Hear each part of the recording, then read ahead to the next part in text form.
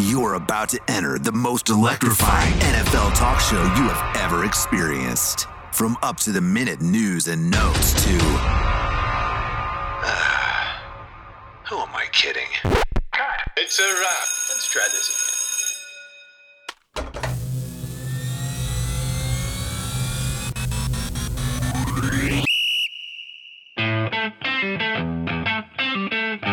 It's the After Further Review podcast with Connor Forrest. Want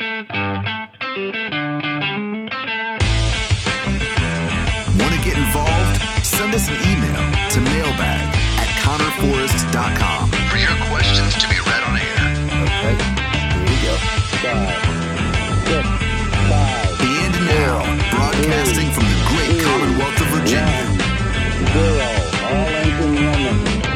Liftoff. We have a liftoff. 32 minutes past the hour. Here's your host, Connor Forrest. This is a very rare, stupid move for me, right? I opened up 2 beverages, and I would have been drinking them at the exact same pace, which makes no sense, and it's stupid. One of them I like. So these are both Powerade Zeros. One is citrus peach, love peach, fantastic flavor. It's wonderful. Well, the citrus is very subtle. I have another one. When you come up next week, I'll save one for you. Okay. I'm just giving you all sorts of drinks. I know, I'm losing off you. And then the other one is the Powerade Watermelon Berry Zero Sugar, which I don't like very much. Huh. But I've been drinking them both at the same pace. It makes no sense. It's At very least you're stupid. hydrated. Yeah, no kidding. Welcome in, everybody. After Further Review, episode number 8 is here. We have pulled into station. We put the brakes on the train, and we're just getting out. We're getting out right here. So thrilled to have you guys with us. Thank you so much for joining us wherever you are, whenever you're listening on this fine planet Earth. Got a lot to get to today. NFL draft is behind us, and Sean, it was great to watch my mock draft this past weekend completely go up in flames. But very enjoyable to watch a draft. So much to talk about, so much drama. So I decided to get Ian Cummings and Jacob Kamiker both at the same time for a post-draft recap. Those guys are awesome. It was a really in-depth interview. Again, it's just impossible to touch on the entire draft. Like, you literally would have to have a podcast dedicated to the draft and just do daily episodes to actually talk about what you want to talk about. But we got into a lot of stuff. It's a good in-depth interview. So buckle up. That will be coming your way. Again, Jacob Kamiker and Ian Cummings were kind enough to give us some of their time. Me and Shawnee are recording virtually. Shawnee is in a good old Richmond, Virginia, in the capital of the Commonwealth. And I am here in my humble abode in Ashburn, Virginia. So we are excited to be here. Shawnee, how the hell are you? I'm doing well, man. How are you? Doing good, man. Good to see you. It's been quite the week. For some reason, I'm oddly tired today, but the podcast is always fun to get up and going. And so it's good to see your face virtually here via Zoom. You're looking very handsome. Do I look a little bit better? I shaved. Did you? Yeah, That's pretty good. So I had the neck beard for a while. Dude, it does not grow above half an inch above my jawline. Oh, it's devastating. Like, yours is good. Mine just it doesn't creep up. Yeah, it's really brutal. I lost the charger for my razor, so now my razor's dead, and I don't know what to do. I have to eventually find a new charger, but I'm like, it's going to start looking bad in another day or so. So I got to start addressing that. But it's always good to see you. We got Moving the Chains here coming up to start this off. So we got our first, second, third, and fourth down stories for those of you who are just joining us. It's anything life related, maybe sports related, but mostly it's just kind of the first things that come to our minds, things we want to share with you guys before we get into our interview. So my first down story, Sean, as I was explaining to you off the pod, my AC broke in the house. And let me tell you, this happened last like Tuesday or Wednesday. And middle of the night, I wake up and I'm just, it's like you took me out of a pool. I'm just sitting in bed. And it's funny because this has happened twice now. Last winter, my heat went out. My heat went out in the middle of January. A couple days before. That would have been when you were still at your parents' house, right? No. So this was this. Did I say last January or this past January? This is this past one. So just a couple months ago. Okay. That makes sense. It's about 8-9 degrees outside. The heat goes out. So I wake up and the house is at 44 degrees. And I it was 44? 100% the thermostat's at 44 degrees. I woke up and I sit up and it was a lot of expletives, a lot of words that no one should ever hear. And I woke up my wife, and the first thing she goes is, "Why the hell is it so cold? What's going on here?" So I go downstairs. It's freezing. It's a disaster. I don't know what to do. I'm just completely frozen. So we literally just start stacking on sweaters. This goes on in January. Last week, the first day it hit 86 degrees. I turn on the AC before I go to bed, hear the fan kick on.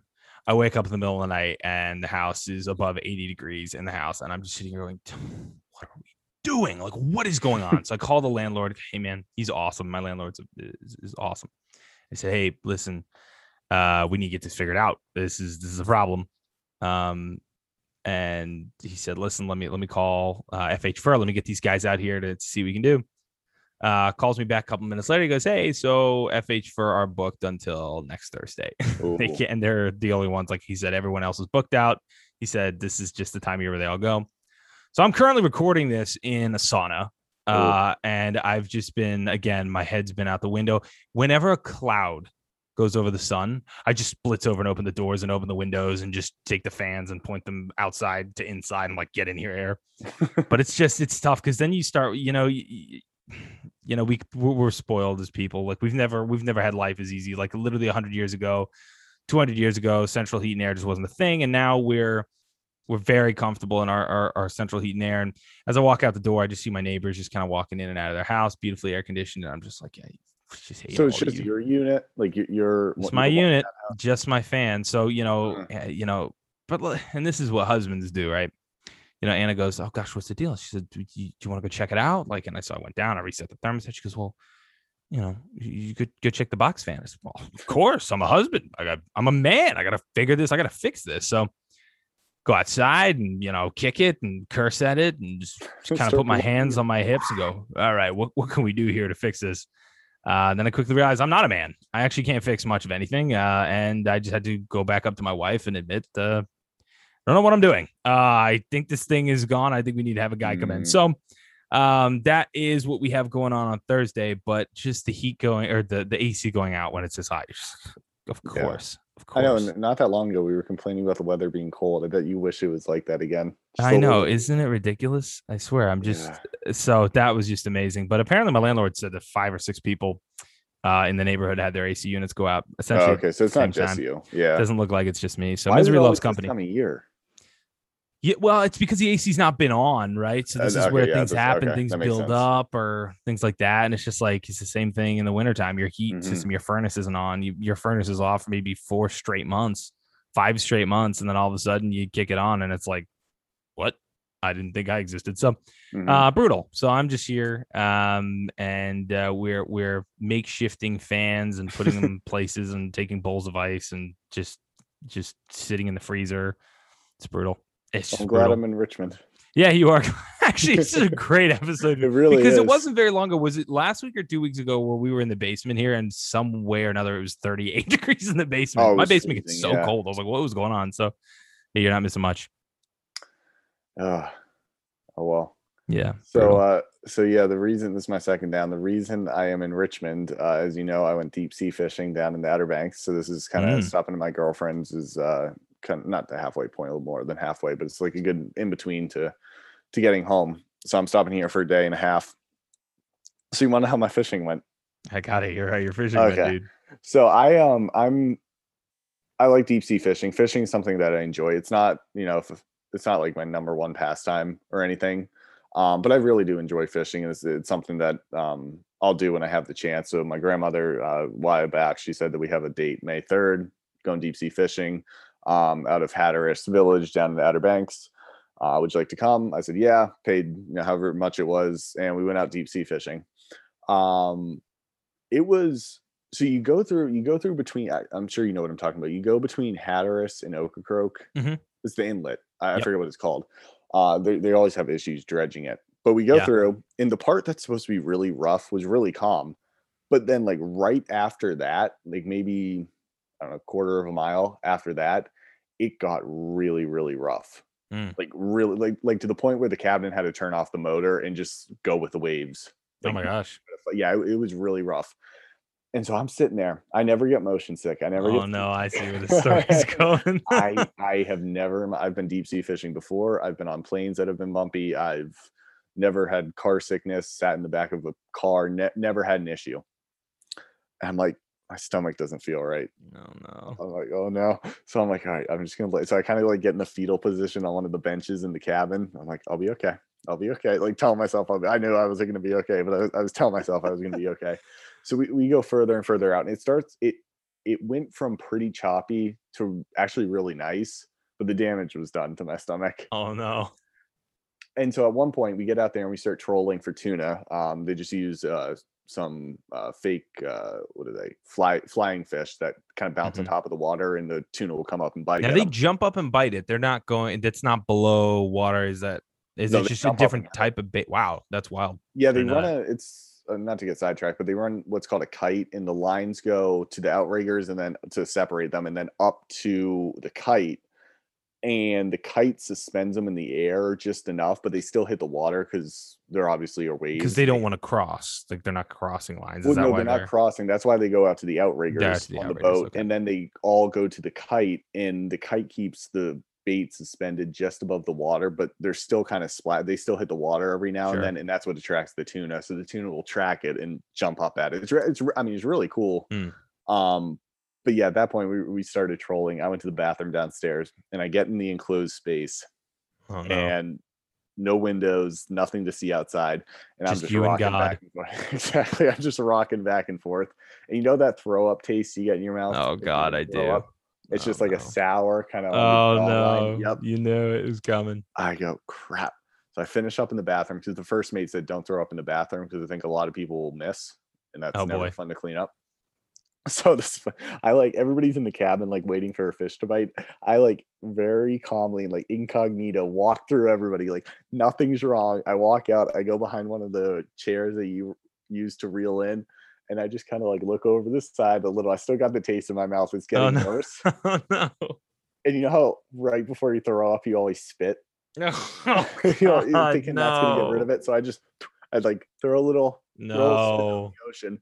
And then like 2 seconds after I spit, it's gone everywhere. Yeah. No. Yeah. But that was the only time I puked.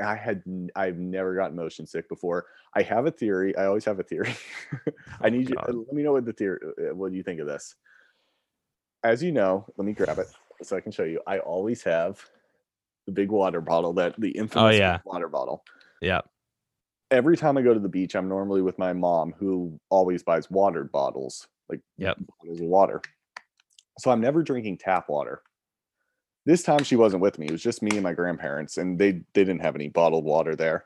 So I was drinking the refrigerator water that comes from the well at the beach, and it didn't taste good. Like it was, when water is just like off. It was just off. Oh yeah. So I drank so much because I didn't want to get dehydrated or anything out there, because that's always the worst, getting dehydrated when you're 40 miles offshore. So I drank a bunch of water the night before and the morning of. And I was, not to get into the details, but I was having other issues with my stomach. Oh boy. After drinking that water. So I'm wondering if I went out again and I didn't have the tap water, if I'd still throw up. I don't think I would have. I think, to be honest with you, seasickness is like something that even if you don't have it, like it can catch up with you, because those boats, in fairness, the fishing boats are not big at all. No. And they are light. They're very light. And they're light because if you're carrying a heavy payload back, it's able to offset the weight. But those fishing boats are they rock. They do. They go with the waves. That's the whole thing. So yeah, So I'm either not going to have the tap water next time, or I'm not going to not do anything about it. Like I didn't put on the patch, and I didn't take Dramamine. So I'm gonna have to do either one. Yeah, I think I want to try the patch. Have you heard of that? It's like a little. I do. I have. Yep. Slowly leaks medicine into you that you'd put it on the night before. Something like, I've heard it. Yeah, they, like amusement parks, they'll sell them at amusement parks all the time. Things like that. Yeah, they do for roller coasters. Yeah, people get super much. Yeah, pretty fascinating. Okay. Well, I'll have to try that next time. Yeah, I kind of have some. I mean, do you get motion sick? Oh, dude, I can't sit in the back of a car. I Are can't you sit. s- I Okay, can't. good I thing you get didn't come with me. so. I get Is that so why you said no? motion. Because I invited you fishing. Is that why you said no? You can tell me the truth now. You can Well, tell me the actually, truth. I can't tell you the truth. I said no because I hate you. Mm, That's the honest to God truth. thank you. It was actually my dad's, but we celebrated my dad's birthday this past week. Okay, that's fair enough. So yeah, but you did invite me. It sounded like a ton of fun. But if you Yeah. were hurling over the ship, then I think I'm glad I stayed. I It think it just worked ru- out it- for the both of us. You're Dude, it away from my ruins the broken entire AC, day. and I didn't have to worry about Yeah, CPR. with it Sean. ruins the entire day. I'm telling Yeah. you, just getting motion sick. Dude, Yeah. to stay on the Too bad. ship theme. What do you got? My third down story. I'm calling all you cruisers because you guys, this one's for you. Sean, I'm a cruise enthusiast. Yeah, You You've know been on that a good share of them. I have been on, I want to say I'm closing in on about 10 cruises I've been on. Really? I am such an avid cruiser, dude. And I think the biggest thing that COVID killed for me were two things that they destroyed, right? Buffets. I love buffets. I like to just Mhm. stuff my face. I love when anything is like a set $12.99, $13.99, and you just eat whatever you want. Yeah. Second thing is cruises, man. Let me tell you, the cruise industry got destroyed with COVID because completely destroyed. CDC hasn't cleared cruises to sail in a year. So Mhm. what you'll see is if you're in coastal towns, especially in Florida, if you're off Virginia Beach, down in Florida, you'll see it most. Virginia Beach not as often, but Baltimore, even Mhm. in New York, you'll see these ships anchored about 15, 20 miles, not even 15 or 20 miles. I'd even say less than that. It's more like 8 to 10 miles offshore, Mhm. and they'll just anchor themselves there. They haven't been at port because they're not allowed to. If you're based in port, then you're paying port fees and port taxes. So if you can Mhm. anchor offshore, you're avoiding that. But they're just dormant. They've just been sitting there, and they'll have crews on it to maintain it and things like that. But it's just gotten killed, and it's just broken my heart because it's my absolute favorite vacation of all time. And people who haven't cruised, there's a lot of joning about cruises, about the people, about blah blah. It's just the best value, the best bang for your buck on vacation. It's just so much fun. Mhm. But more than a year, and this is cntraveler.com. I was reading this up. Actually got a couple emails from the cruise lines themselves. But more than a year after COVID-19 virtually stopped most cruises, the industry has been in flux, with many cruise ships anchored in international waters, awaiting finalized clearance from the U.S. Center for Disease Control to resume sailing. Last week, the CDC released further clarification on the conditioned sailing orders that had been in effect since October of 2020, allowing cruising to resume on a firmer timeline. In a letter the CDC sent the U.S. cruise executives, the agency stipulated that if cruise liners can demonstrate at least 95% of customers and 98% of crew are vaccinated, they can skip plans for the time-consuming simulated test voyages that were in place for safe sailing again. And they are hoping to get cruises back in port and sailing again in July. Yes, and yes. I love cruises. I want them Mhm. back. I need to be on a cruise. I'm on the first cruise ship out of Florida. I don't care where I am. Get my ass on there, and I am into the Caribbean. I will literally have Jimmy Buffett on replay in my ears nonstop. I love them so much. So I can't wait for that. Go get your vaccines. You haven't gotten your vaccine, go get it. Get signed up, make it happen, because I need my ass on a cruise ship. I need you guys on cruise ships. I need to get back down to the Caribbean and gain some serious weight. So for all you cruisers, this one's for you. Get vaccinated, baby. There you go. Amen. You got a fourth Man. down for me? Yeah, I do. It actually, when we were talking about shaving, Yeah. I had a thought because I did shave tonight. My girlfriend and I, we went out to a bar. Great. So, what is your wife's opinion on different types of facial hair? Yeah, so this is a very interesting question. So, This would be a good one. So I grew. Do you remember this when we were in Mason? I grew actually a beard at George Mason. Do you remember this? Mhm. Do you remember when I had that full beard going on?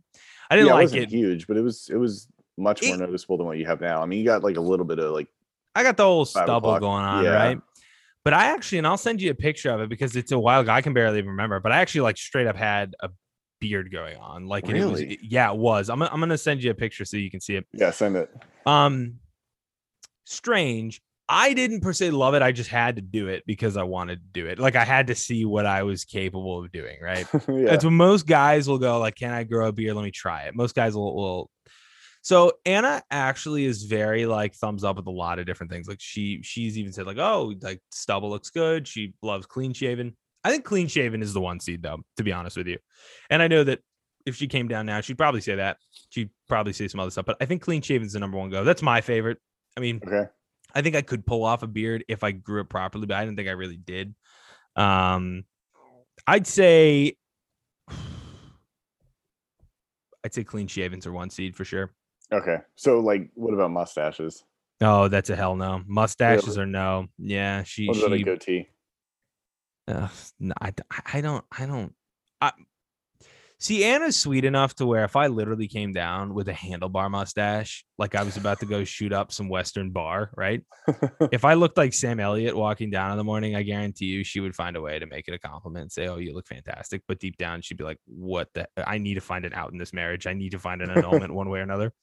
I'd say clean shaven's probably her one seed for sure. If I did a mustache, I did the bit where when I took off my beard, I did, and I got to send you these pictures too. I took it off in sections. Oh, so that's like the always fun. Stonewall Jackson, and then I had the Yes, Freddie I love that. Mercury. It's really Yeah. funny. I got to show you like the I Freddie Mercury. like doing the mustache. sideburns. You get sideburns down to your jaw, Yep, and then you just keep the mustache. that's exactly what I It's so did. creepy. It's wonderful. incredible. Yeah, I'm Oh, just it's the creepiest can't look. believe it's the worst look of all time. Like history has evolved, and I think those will die with history. Oh yeah. Yeah, but Well, how about anyways, you? let me get back to my point. So well, first of all, I can't grow a beard. You know that my beard is a neck beard. It goes from the neck. It goes from like the tiny, like I said, tiny bit above the jawline, and then just down the neck. Yeah. So if I grow it out, it's gonna be like Looks like a Bushman. Who the heck's the guy with the? Oh, you don't see Pirates of the Caribbean. He's got the tentacles as his face. Oh, Davy that Jones. guy. Davy Jones. I look like Davy Jones, except like neck tentacles. So I'm like, I'm not gonna grow a beard, and my beard always comes in red. Like I get red really? hair. Yeah, it's I get weird. some It's red called in my ginger beard. Yeah, interesting. I get some red, not a lot though. I tried to dye it one time with Just for Men beard dye. Oh, just for me. Yeah, except I got too dark, so it was you could tell, and I stained my skin too. Have you ever dyed any part of you? No, thank God. Okay, yeah. If you stain your skin, it's people know. Oh God, that's dyed, so yeah. terrible. Yeah. So what'd you do? Just put that paper bag that Lions fans put over their heads. A lot of scrubbing. a lot of scrubbing. Take out the steel scrubbing brush. Yeah. No, so I've tried that. I can't get a facial hair that I like. Here's the thing for our female listeners. Facial hair for guys is very hard. So stop like saying that you have a hard morning routine, because we have a hard one too. Because you get a look that you like, and then all of a sudden it's gone.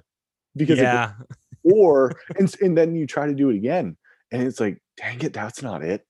That's not what I had. Like I had not that long ago. Literally, I mean, I look like a supermodel, in my opinion. Like looking at myself in the mirror, I was like, I'm hot. And then the next day, I'm like, oh, I'm ugly. It grew.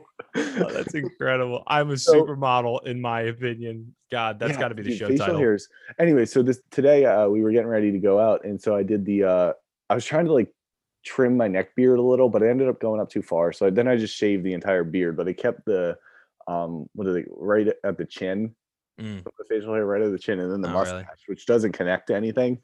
Hannah didn't like that. So then I did just the mustache. She didn't like that. And so then I got rid of everything. And I don't like that. I don't like clean shave because I look like a baby. Yeah. No, I get that. Hard. I get that.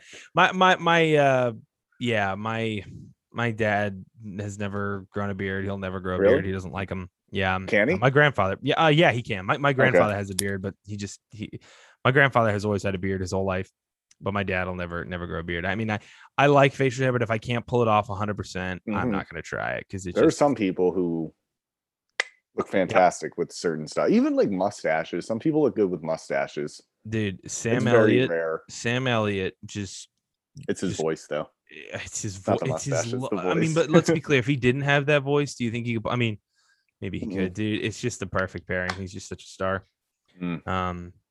Yeah, that's pretty fascinating. So, Shawnee. so facial. So stop making fun of us guys and our facial hair, because it is incredibly hard to get it exactly how we want. Yeah, you got to get it the way you want it, Johnny. Yeah, You got it's to get it very the way hard. you want it. That's good stuff, man. That is Yeah. good stuff. So, yeah, I actually have some questions for you. Maybe after the interview, I'll ask you a few questions about that Okay. deep sea fishing trip, because I do have a few questions. All But we are going to jump right into Jacob Kamaker and Ian Cummings. We're going to go through everything to do with the draft. They're awesome. I think you guys will dig it. But we are going to go right into Jacob and Ian right now. It's the After Further Review podcast with Connor Forrest. Welcome back to After Further Review. I am really pleased to be joined not only by Mr. Ian Cummings, but Jacob Kamaker as well. You know, we did interviews with both of these guys last few weeks. Got a lot of great feedback. And we said at the end of those interviews, said, hey, we're going to get you back on. So I thought, you know what we're going to do? We're going to get them both back on at the exact same time. They're both stars. And I thought, what a great time to get them both on after the draft. So much to get into. Obviously, the league always has stuff to talk about, but just so much fruit to pick on here after the draft. So Ian and Jacob join us now. Boys, how are you two doing? I'm doing pretty good today. I'm glad to be on together. I haven't heard Ian's voice in like a few weeks. No, that's a lie. I heard it last week, I think. But I'm still happy to hear Ian's voice as well as yours, Connor. It's great to hear both your voices. I couldn't guarantee that you would have heard my voice again after the draft, but we got through it. We made it through, and we're all good now. We've had time to rest and recalibrate, so it's a nice feeling for sure. It's almost kind of weird these past few days. It's been like you almost didn't have enough work because you were doing so much. Now it's just like it's leveled out off a bit, but it's going to come back up soon with summer scouting and the other stuff. So the grind never truly ends, but we got past the peak. Yeah, there's no two dudes I felt worse for after Thursday, because after the draft ended, you know, the final pick had concluded, and you get the, you know, well, this is the end of the first round. Join us tomorrow for round 2 of the NFL draft. And I was just like, great. I'll put the pizza box down. I'll go to bed. And I just, in the back of my heart, knew these boys are going to be up till 4 a.m. Like, these guys are just working so hard. So there's just so much stuff to get into. I mean, we do mock drafts all the time. Yeah, especially, you know, Ian, you've been doing mock drafts for you know, the last entire year leading up to, you know, this past weekend. And, you know, I did a couple, Jacob did a couple as well. And it's just funny to kind of see all those mocks essentially go up in flames, because there's just always things we don't know, right? There's always factors that come in at the last moment, teams that just make choices that maybe they should or shouldn't make. We don't know. I mean, it's just interesting. And the draft, we always try to grade it immediately, but it always takes time. So I want to jump into all of that with you guys. Got a ton to get to. I want to start going around the league like we did the last 2 times I had talked with both of you guys. So we're going to touch upon a few things. Nothing bigger really than what's coming out of Green Bay. So I want to touch on some of the Aaron Rodgers news. This news to most came out of really nowhere, but to people who are relatively plugged in the league, I feel like it seemed only a matter of time before things with number 12, you know, came to a head up there in Green Bay. 3-time NFL MVPs reportedly done with management and once out of Green Bay. So just a little bit of background here. Jay Glazer on Fox Sports says that Rodgers is strongly convicted. He doesn't want to return to the Packers and essentially wants nothing to do with them, and it has nothing to do with his contract. He's also reported that the Packers teammates have been told by Rodgers he doesn't want to play for the Packers anymore. Trey Wingo, formerly of ESPN, reported that the team told Rodgers they were going to trade him this offseason and then backed off of it, in which Rodgers has stated that trade or no trade, he's not coming back. So just, you know, I mean, how do you digest that? I mean, it seems as if the temperature has been turned up there to the highest and in relatively quick fashion. So Jacob, we talked about the Packers recent draft history. a few weeks back on the podcast, and just how bad in my eyes, and definitely in yours, that at least we've seen their recent years, the lack of giving Aaron Rodgers weapons, and it's clearly come to a boiling point between both parties. But Ian, I want to start with you on this one, and then we'll go to Jacob. You can take the baton. First of all, what's your immediate takeaway from the reports that Rodgers wants out of Green Bay, and I mean, how do you think this plays out? Yeah, I mean, to me, it's definitely not surprising when you look at, like you said, they haven't really been able to surround him with weapons. Here's the thing, though. I mean, he won the MVP award, so he didn't. You could say he didn't really need the weapons, but at the same time, they haven't done the best they can to surround him with that talent. And there's been some other reports that apparently he really liked Jake Kumaro, his receiver, and they cut him like a day after he talked him up last year. Apparently, I'm not completely set on the timeline here, but it's stuff like that. It seems like there's definitely ongoing friction between Rodgers and management. And it was kind of funny because, I think the first moment that this really came into light was on draft night, like right before the draft, like 2 hours. So I thought a big blockbuster trade was brewing. Maybe the Broncos, number 9, would get in on the action and try and get him. But the Packers have kind of dug their feet in. And to me, it just seems like a really stubborn stance to take. I mean, if he's not coming back, and you already drafted Jordan Love too, that's what gets me really kind of worked up about this, is you already used that first round pick on Love right there. You started a 4 to 5 year window where you really want Love to hit the field. You don't want that first round pick to be for nothing, right? And if Rodgers is already out the door, I mean, maybe you just have to cut your losses, minimize the negative impact in the locker room, and move on. I mean, you already kind of shoved him 1 foot out the door by picking Love. That's what kind of gets me kind of confused about this. It seems like they're really trying to sit on the fence here, and they're kind of non-committal, but you can't be non-committal as an NFL franchise. If you're going to make a decision, you got to go all in. And it seems like, they're kind of, Rodgers won the MVP, he's the best quarterback arguably in the NFL right now. So you don't want to give up on that. But at the same time, if he doesn't want to be there and you have a succession plan in place, you got to go for it, man. That's my whole takeaway here. I'm not sure why they're digging their heels in. It almost seems spiteful, which you don't want to, if you're a franchise, you don't want to see them making decisions purely out of spite. But to me, that's a little bit what it seems like. It just seems like some bad blood. It's kind of festering right now.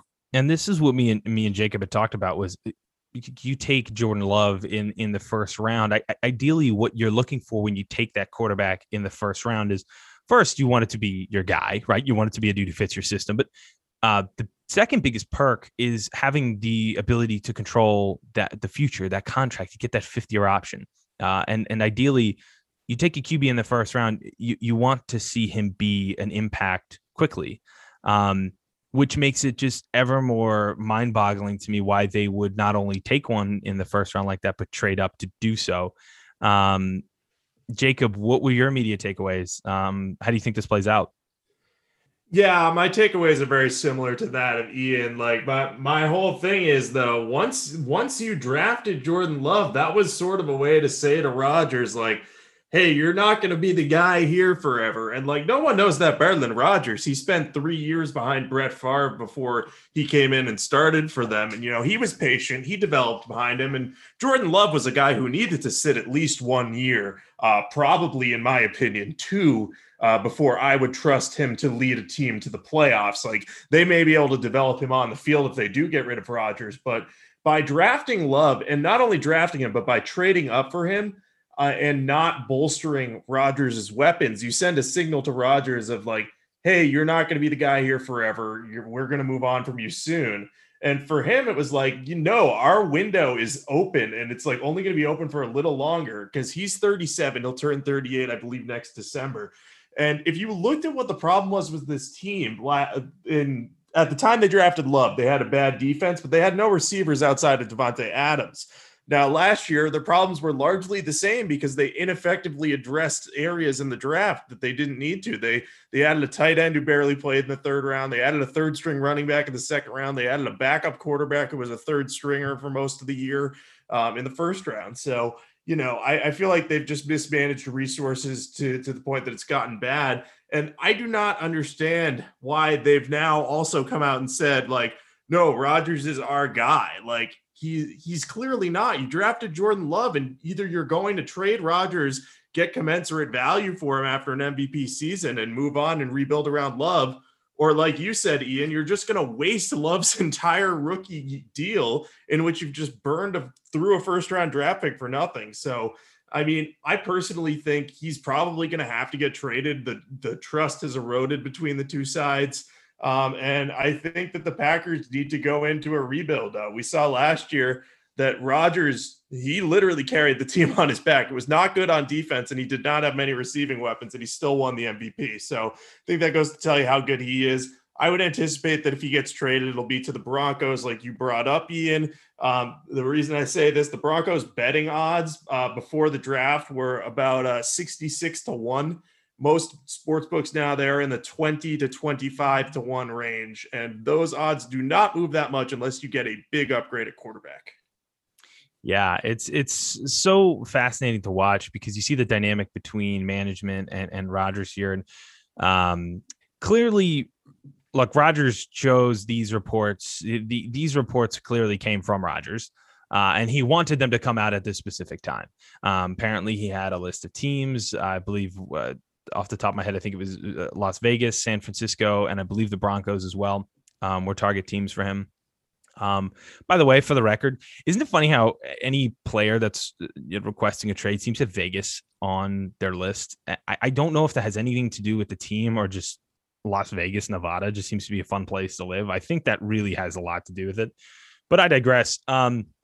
It's fascinating to watch. Again, you see management digging their heels in. You see Rodgers, Mike Tirico ran into him at the Kentucky Derby, and he seemed to talk about how he was, worried, or he obviously was disgruntled about the fact that these reports came out, and he felt bad, and he wanted to make sure that he knew the Packers fans were loved and blah, blah, blah. It just seems as if the politics is very clearly on both sides are dancing around the reality of the situation that I think the Packers need to make very public and very clear. Either Rodgers is your guy and we will do whatever it takes. I will move whatever mountain to make him happy and make this work and keep this Super Bowl window in Green Bay alive, or they need to come out immediately and say he's up for auction. It's a highest bidder, because guess what? You're not now dealing with the Deshaun Watson market. Aaron Rodgers is in a class of his own. And it seems as if, this could go all sorts of directions. Ian, do you think, as of right now, does Aaron Rodgers play another snap for the Packers?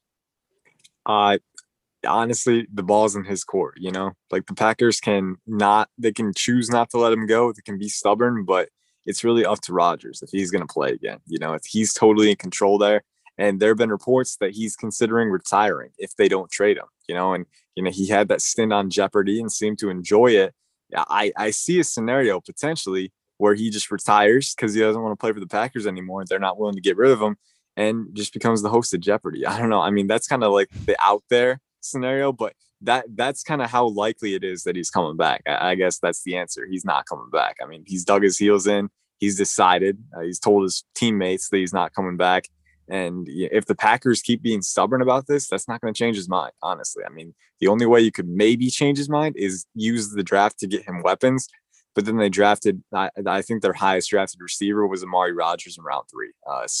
And then they didn't really get much beyond that. So you didn't do enough.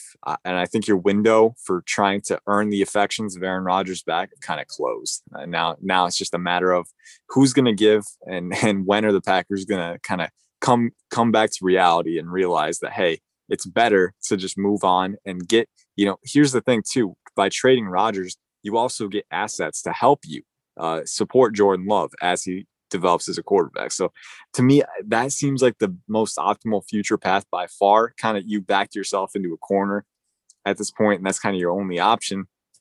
But if they're going to be stubborn, man, I can see a scenario where Rodgers retires and maybe he comes back after I don't know if the contract spans after his retirement or whatever, but it's going to be a hairy situation no matter what. And I think Rodgers is it's definitely in his control whether he comes back or not. And if he's resolute in thinking he doesn't want to, then that's that.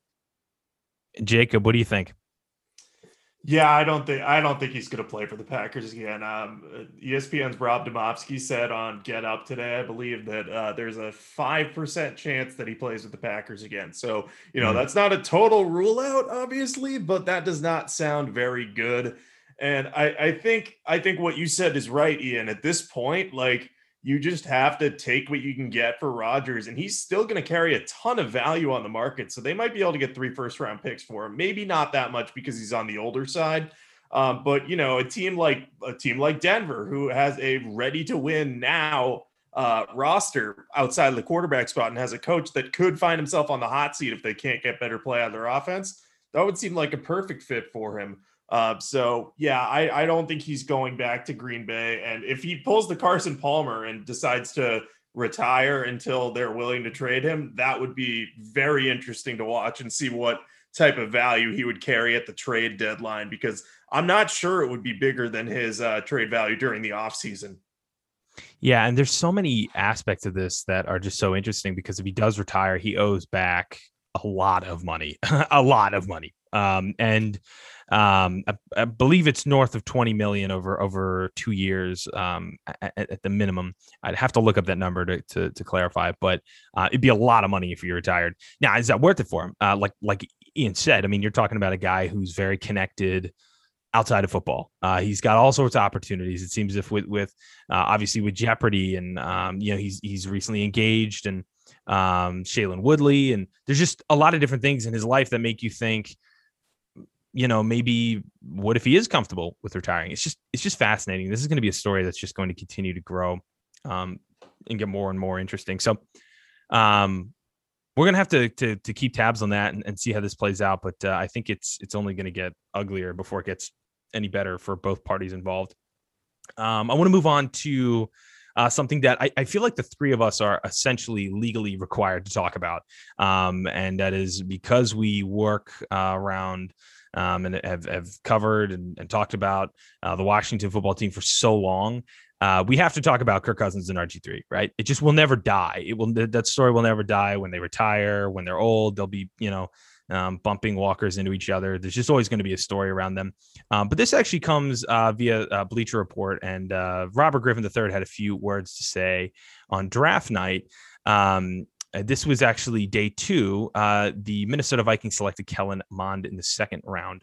And here's what Robert Griffin had to say about that selection. I got a quote here. He says, "Yeah, I can tell you that number 8 in Minnesota is not real happy right now, because Kellen Mond represents exactly what he doesn't do well, and he is Kirk Cousins. Kellen Mond is the big physical quarterback. He can run it, throw it all over the field, and I don't think that's something that number 8 is able to do in Cousins in Minnesota. But I think that's what the coaching staff and administration is looking for. As you've seen," he went on to say, "as you've seen, Cousins has been collecting checks there in Minnesota for a long time, taking him to 8-8, 9-7 seasons. If he had a bad start to the year like he did last year, I could see the fans and maybe the organization leaning towards Mond if he comes in and impresses." This quote was this quote was so embarrassing in my eyes to read. And to me, obviously, Robert is still incredibly sour over how his time in Washington ended. A lot of people are, but he spent literally years. We spent years talking about Argentina and Kirk Cousins and the endless drama behind the center. So I wanted to start with you, Jacob. Did you see these comments? What did you think about these? What was your kind of takeaway when, if you had seen them at the time, or if this is the first time you're hearing them, what did you make of these comments? So I had seen them. I honestly got a little laugh out of it, because it seems like this grudge has gone on for a while. And look, I get the points RG3 is making. Like, Kellen Mond is mobile. Kellen Mond can make a lot of throws. I love him as a developmental prospect. I think getting him in the third round is a really nice pick for Minnesota, because they can afford to develop him behind Cousins. And then, if eventually the Cousins contract becomes too much, they could try to move on from him, or if they don't think they can win a title with him, they can hand the reins to Mond. But like, I don't think Kirk Cousins is like this awful quarterback. Like, oh my God, he's the worst. No, he's a fine starter. Like, has he won consistently in the postseason? No, not yet. He maybe never will. But he's kept this Minnesota team competitive. So I don't know. Characterizing him as collecting a check, I don't think that's what he's doing in this scenario. I think yeah, you could argue he's just an average NFL quarterback. I would say that's probably a fair thing, or an average starting quarterback. I think that's a fair thing to say. But I don't know. I don't think you can paint Kellen Mond as this big time savior. Yeah, of course he fits what the coaching staff wants to do. They wouldn't have drafted him if not. But I don't think he was drafted as a replacement to Kirk Cousins so much as hey, we need a backup / lottery ticket in case Cousins doesn't, get us to what we hope will be our ceiling. So that's how I view Mond. I think RG3, he's taking a shot at Kirk Cousins. There's clearly a grudge there. But I don't know. I'm not reading too much into this. Maybe this, if anything, would motivate Kirk Cousins, but honestly, I can't imagine that he cares that much. Yeah, and I was excited to get Ian's take on this because Ian is a Kirk Cousins guy, and I mean, me and Ian at the same point, we were back when Kirk was here in Washington. There was not a grenade I wouldn't jump on for Kirk Cousins. I loved Kirk. I still think that all the Kirkisms that people I like to call them Kirkisms, where the late game pick or just the boneheaded play. They made all of us frustrated too, but I think he's much better of a quarterback than people give him credit for. And I think it's just Kirk Cousins takes a lot of people on social media are just going to dive on him just because it's a dog pile. But I was excited to hear what Ian had to say about these comments and kind of what your takeaway was. Yeah, I don't know if you want my thoughts because I got to give a disclaimer right up front, guys. I live 15 minutes away from Michigan State University. Kirk Cousins is the first quarterback I remember watching. Okay, so I am going to be biased toward Kirk Cousins. That's just a thing, and it was something I didn't want to admit. I bet Jacob can attest when he was editing my articles way back in the day. It was something I didn't want to admit back then.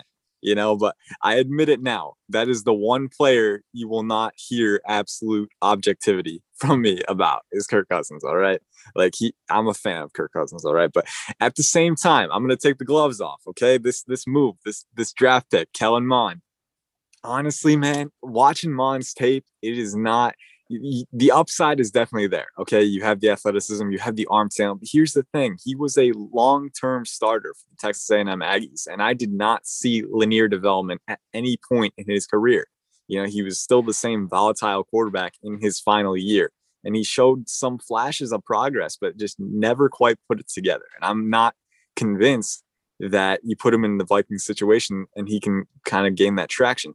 And another thing about Kirk Cousins, man, I agree with you, Connor. And now me agreeing with you about Kirk Cousins is not that's not an achievement, right? Because again, I am kind of leaning toward Cousins, but correct me if I'm wrong. Okay. But I think over the past 3 seasons, he's been in the top 12 in quarterback EPA. Okay. Estimated points per added. And, he's also been, I think, in the top 12 in completion percentage over expected. Those high tier analytical measurements, he's been up near the top of the league in those. And then also, stuff that's been working against him in Minnesota. I mean, Mike Zimmer is still one of those coaches who's kind of in the Stone Age offensively. Okay. What he likes to do is he likes to establish the run, that cliche early on, ends up getting your team down. And now you have to play from behind. So that's kind of the whole stat padding argument that comes from Kirk Cousins.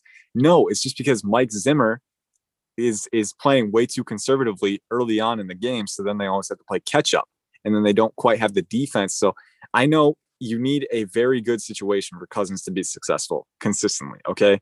But you knew that you signed up for that when you signed him, and then you use an early 3rd round pick on a quarterback.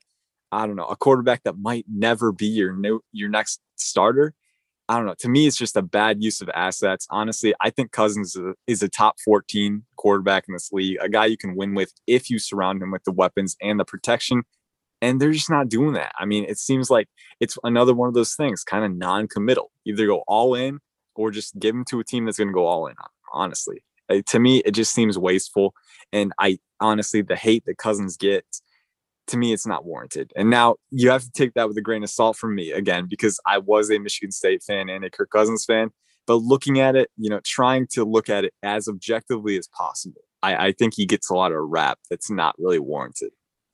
Yeah. At least I'll say one thing. Yeah. At least the Vikings didn't use a first round pick on a quarterback that may never play Green Bay. Exactly. Green Bay. Green Bay beat them there. Yeah, it's great. Honestly, it's so true. And Ian, I feel this way. My favorite band on the planet is Coldplay, right? And a lot of people hate on them. I don't care. If they came out with an album that said Connor Forrest sucks, I would get it in vinyl and I would just put it all over the house. Like there's not a song they've written that I don't like. But Kirk, this is the thing with Kirk, and the funny thing was with this quote when RG3 says this, I find it funny how he's saying collecting checks. RG3's been a backup quarterback for the better part of 5 years now. And it's like, I think you're collecting checks, dude. Like, I think that's exactly what you're doing. It's like, I find that incredibly ironic. But no, it's 100% true. You can't fault Kirk Cousins for maximizing his value with his agent. I mean, he did that, played the quarterback market and won. And you're only an NFL player for so long. Dak Prescott did the same thing. You're only an NFL player for so long. And injuries, all that uncertainty. I mean, the Alex Smith thing just makes it even more so. Looking at that, how he almost lost his opportunity to keep cashing those checks. So if you're Kirk Cousins, I mean, what else would you do other than maximize your value? And that was something I didn't quite understand back when that contract saga played out. But first of all, even with Bruce Allen and Dan Snyder, he didn't even want to come back, which you can't really blame him. But at the same time, I mean, this is, at the end of the day, it's your job temporarily, and you'll only be in this position for so long. Make the most of it. You can't really blame him for that. But at the same time, he's been a good player too. Yeah, it's 100% correct. And the other thing as well that I think people need to understand is, if you've watched any bit of Minnesota in the last 3 years, you've seen that they have one of the worst offensive lines in football, and it's not even close. Their defensive line, Danielle Hunter got hurt last year, but they've not been able to get any sort of pressure on the defensive line. Both in the trenches on both sides of the football have been really bad. And like you said, when you've got a run first coach like Mike Zimmer, you start playing from behind. And when you don't have a defense, when your defense, the part of your team that is supposed to be your bread and butter starts slacking, now you're talking about playing from behind in a serious way. So I thought that was just funny. And again, the people on social media who are like, oh, get him, Robert. Oh man, he just killed him. It's just like, all of you all of you need to sit down and just have a popsicle and be quiet for a little while. But my goodness, yeah, it was just fascinating. But I felt like we were legally obliged to talk about that because we spent so many years talking about those two gentlemen. But I want to dive right into this draft. I mean, there's so many things to talk about. I want to start with some immediate takeaways. So we spent a lot of time grading these picks immediately. And it's why I actually loved having you guys on tonight, because it gave us a little bit of time to sleep on it, right? I think we immediately on Friday morning, people were giving their takes. And I think sometimes you need to sleep on it a little bit, take a little bit of time to think about how the first, second, third, fourth round, even into the seventh, some value picks that kind of went down. Gives you a little bit of time to digest it a little bit. So, Ian, I want to start with you. I want you to give me your overall thoughts on this draft. Give me some teams that you thought were winners in your books on draft weekend. Who do you think had a good weekend? Yeah, so a few of the top winners. I'll stick with the NFC North. Go with the Bears and the Lions as two winners. I think the Bears, honestly, because coming into the draft, I mean, Ryan Pace and Matt Nagy were kind of in limbo. And honestly, it looked like they were maybe going to enter the year with Andy Dalton as their quarterback after the Trubisky experiment ended. So it basically looked like they were going to be fired, honestly. Like that's kind of the end game here. But then they were really patient. They waited until Justin Fields got out of the top 10, and then they traded up for him. They made a very decisive call, and they were aggressive in getting their quarterback. That was one of the things that I maintained for Washington this offseason is, if you're in such a good position with having Ryan Fitzpatrick and a very strong roster, be aggressive, spend assets to get one of the top quarterbacks in this class. And they ultimately didn't do that. I thought they still had a good draft, but I think the Bears have kind of, set their rebuild on the fast track by getting Justin Fields. Now you have a 4-year window, you have a very talented quarterback, and you're not a lame duck staff anymore. You have potential to save yourself. So I thought that, Chicago, they were very proactive. Everyone was kind of writing them off before the draft, and they really did a nice job. And then in the rounds after that too, they got Tevin Jenkins, who I think can be a very good starter at tackle. They got a few other guys too. The Lions had a lot of value. Now, I didn't think their draft was perfect for the same reason. At number 7, they took Penei Sewell. You won't hear me complaining about him as a player, but I don't think Jared Goff is it long-term at quarterback. So maybe get Justin Fields if Justin Fields is there. Honestly, and we just talked about Kirk Cousins, but I have such a high amount of respect for Justin Fields as a prospect that I would have considered him if I was Minnesota, if he dropped to 14, honestly, because he's a high-end quarterback who has the consistency, has the accuracy, has the high-end athleticism.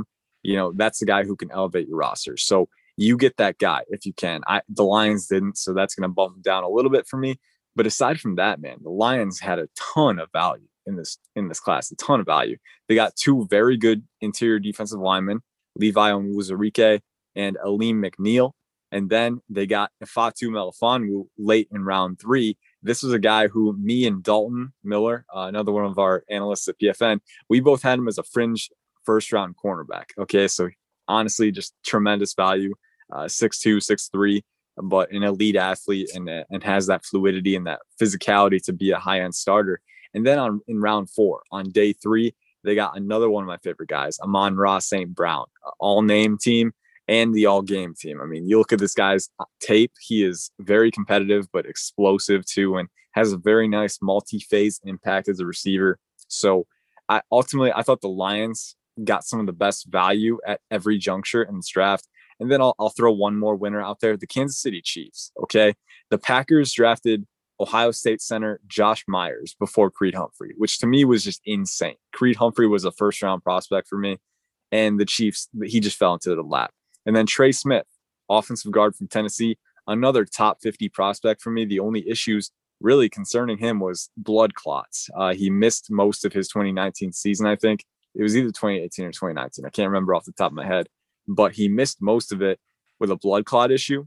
But then doctors cleared him. He's taking medication. So from all my knowledge, it shouldn't be a huge issue, but it caused him to drop to round 6. And then he fell into the Chiefs' lap.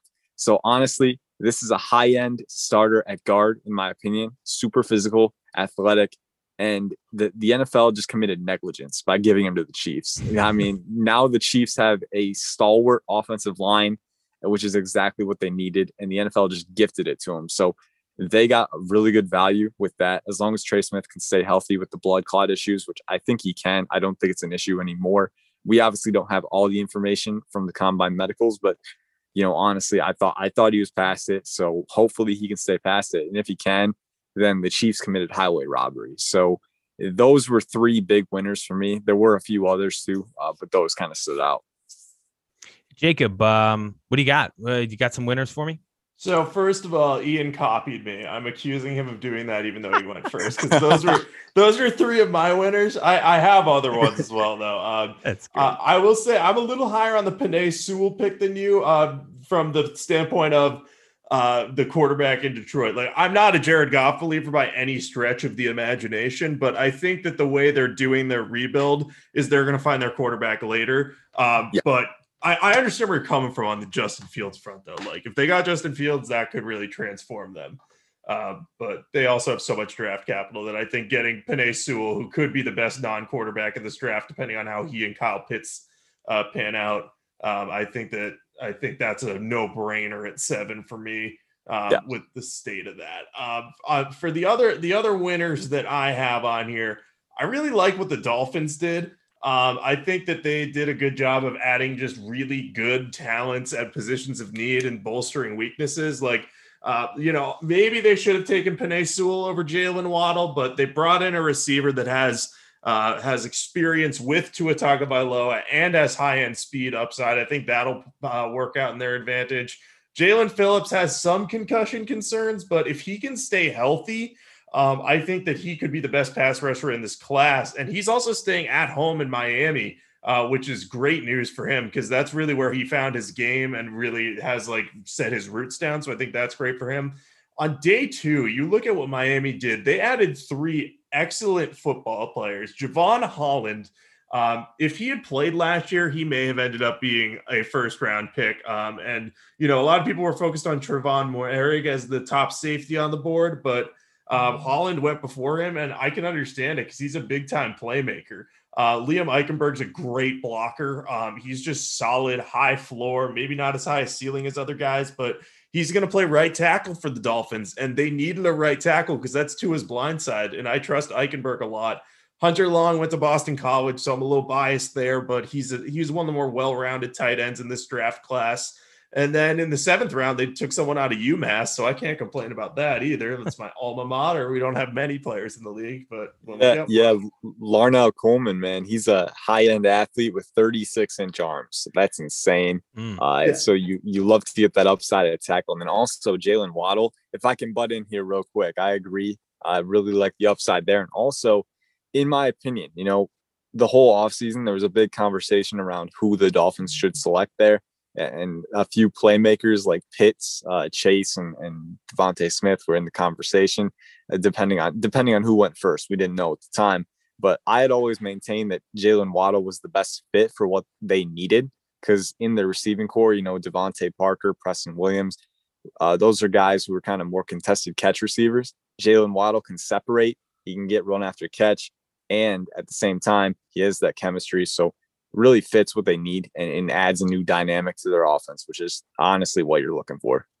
That's exactly why I like the pick too. And the other nice aspect about that is they signed Will Fuller in the offseason to a 1-year deal. So you're going to have Jalen Waddle learning from Will Fuller. That is a fantastic mentor for him. So I definitely like that pick a lot for the Dolphins. Like if they weren't going to take Sewell, then Jalen Waddle, excellent fit there. Just so much to like about that. Another draft I really liked, Cleveland Browns. They did a really good job of adding talent to their defense. They got maybe the steal of the draft in Jeremiah Owusu-Koramoah in the 2nd round. That was absurd. I had him mocked at 19 to Washington, actually. And the only reason he fell was because apparently his heart got red flagged on a medical checkup, but they expect him to be okay. So that was a big time steal. And just all their other picks, Greg Newsome could become a really good starter at corner if he stays healthy. And they added Anthony Schwartz as a speed threat. Took him a little earlier than I thought, but the upside in that offense is huge. And then I like their Demetric Felton pick in late the 6th round. Like that guy is just a playmaker, and they're going to find a way to use him, be it at running back or receiver, just to add some an extra dimension to that offense. So I'm a fan of that. I also like what the Panthers did. They took J.C. Horn 8th overall, which was nice because I predicted that. That's kind of the only reason I brought them up. But they also got Terrace Marshall. I liked that pick a lot. I thought he could go in the 1st round. He went late 2nd. And one more team, New England Patriots. I thought that they absolutely crushed portions of this draft. They got Christian Barmore in the 2nd round. Great value there. Ramondre Stevenson fills a need for them. They needed a physical bruising back to go with Damian Harris. He fits the bill. And you guys both know that I like Mac Jones a lot. I love that the Patriots got him because he's a good system fit there, and they didn't have to trade up to get him. Now, I know there's some concerns about his ceiling, but the Patriots don't necessarily need someone with the ceiling at that point. They need someone who can be better than what they had last year. And Lord knows last year they had some trouble at the quarterback spot. So I thought they did a good job of filling their needs and without, getting crazy and trading up for stuff. And they picked and chose their moments to trade up for Barmore. And that was smart. Yeah, for sure. And, Jacob kind of half bragged about this. I'll help him. I'll go the full brag. But Jacob did have, I think, the most accurate mock out there. And you also got the first 8 picks right. So that was amazing. I have this written down here, and I was like, it says in my notes, ask Jacob, ... Did he really guess the first 8 picks correctly? ? So Jacob, you did. Is that correct? The first 8? I did. That's remarkable. I've talked to some of my good friends in the mock draft world, and we shared some information. So, we didn't know what was going to happen. We were really hyper focused on figuring out who the 49ers pick was going to be. And we ended up figuring out that we thought it was going to be Trey Lance. We had no real indication, but we went with that, and that really saved us. So I ended up with a fairly accurate mock draft. I think I got 11 picks right in the 1st round. Fantasy Pros does mock draft accuracy rankings. I believe I came in 18th there, but in the NFL mock draft database had me at number 1. So, That's take me amazing. where you will. I can't promise to be this accurate every year, but I was pleased with how I performed. Yeah, I could not have been more incorrect, and literally my mock ended up going sideways. I think at pick 3, it just didn't get better. But no, I and you touched on, and funny enough, I had Owusu Koromoa going in the first round, like everyone did, right? But I mean, you touched on the Browns being able to scoop them up right after Washington took Sam Cosmi in the second round, but it reminded me, and I think, and look, we can put a stamp on this. I'm telling you right now, the last time that this happened with the draft pick falling because of a heart condition was here in Washington. Montez Sweat. This happened, and look how that is paying incredible dividends. So the value in the second round for the Browns just adds to a good draft that they've had. Jacob, I'm throwing you the basketball again. I want you to go through teams you thought did not have a great draft. What kind of, and we'll go into individual picks, but kind of what teams do you think walked away from this weekend and missed a couple opportunities? Yeah, I think the biggest one that stands out is the Rams. I don't know what their strategy was. They did not take any offensive linemen, despite, that being kind of one of their major weaknesses. They took Tutu Atwell in the second round, who has explosive potential, but, everyone was making a big deal about Devontae Smith's only 170 pounds. Tutu Atwell's 145 pounds. That I don't know if that's going to work a receiver. Maybe it does. And Sean McVay, who am I to doubt this system that has landed them a ton of great mid-round prospects? But I thought ignoring the offensive line need in a deep offensive line draft wasn't a very good strategy from them. They landed some guys that could be contributors, but I would have liked to have seen them do a little bit more there. That they're the one that stands out as probably the worst to me. I'm trying to quickly rack my brain and think through anyone else that I thought had a bad draft. I guess the other team that I didn't love was the Saints. That was the other one.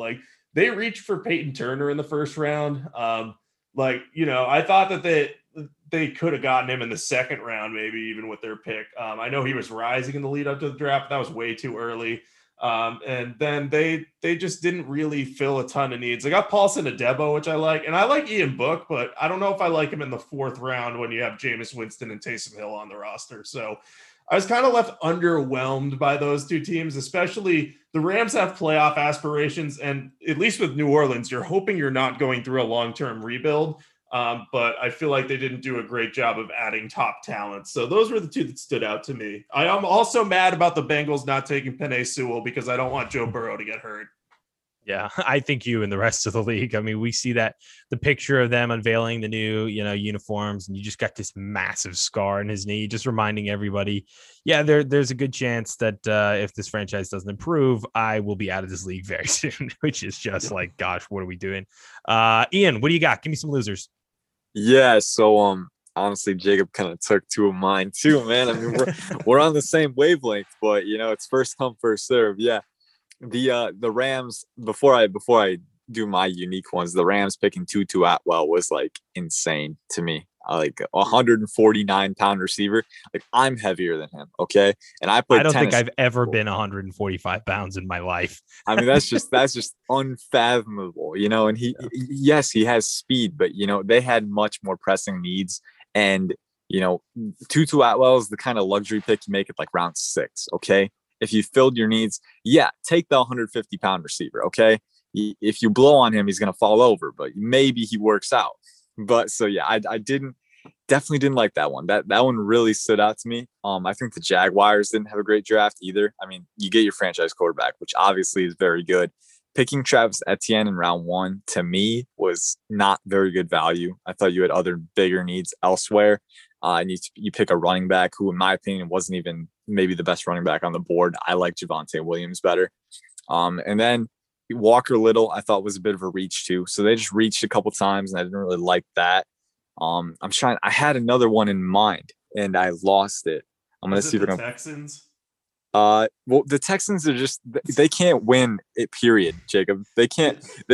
it's not even worth discussing. You know, I mean, it feels like every pick the Texans have is just an effort and futility. You know, like you're not going to save them in 2022 or 2023 or 2024. I don't know what they're doing. It's just they took a developmental quarterback in the 3rd round with Deshaun Watson and Tyrod Taylor on the roster. It's come on, man. Yeah, it's rough. It's rough, man. Oh, I think I got mine. I'm trying to. Yeah, I think the Denver Broncos for me, and not because of their draft class overall. I actually thought they had a very good draft class overall. But here's the thing, and it just goes back to Justin Fields. You know, they had an opportunity. He dropped to them at 9 overall, and they could have picked him. And I think the Fields would have represented an immediate upgrade on both Drew Lock and Teddy Bridgewater personally. And now they passed on him. They picked Patrick Surtain when, you know, props to Surtain. I think he's an incredible corner prospect. As a prospect alone, I like that pick. But at the same time, I mean, you have a roster that's ready to win now. But in 2 years, it might not be, because Kyle Fuller's on a 1-year deal. Bryce Callahan's on a 1-year deal, although he's not a world beater, you know. But the fact of the matter is, their roster, their window is already kind of closing. It's open, but it's closing. And the one big need, as Jacob kind of said earlier when we were talking about Aaron Rodgers, is quarterback.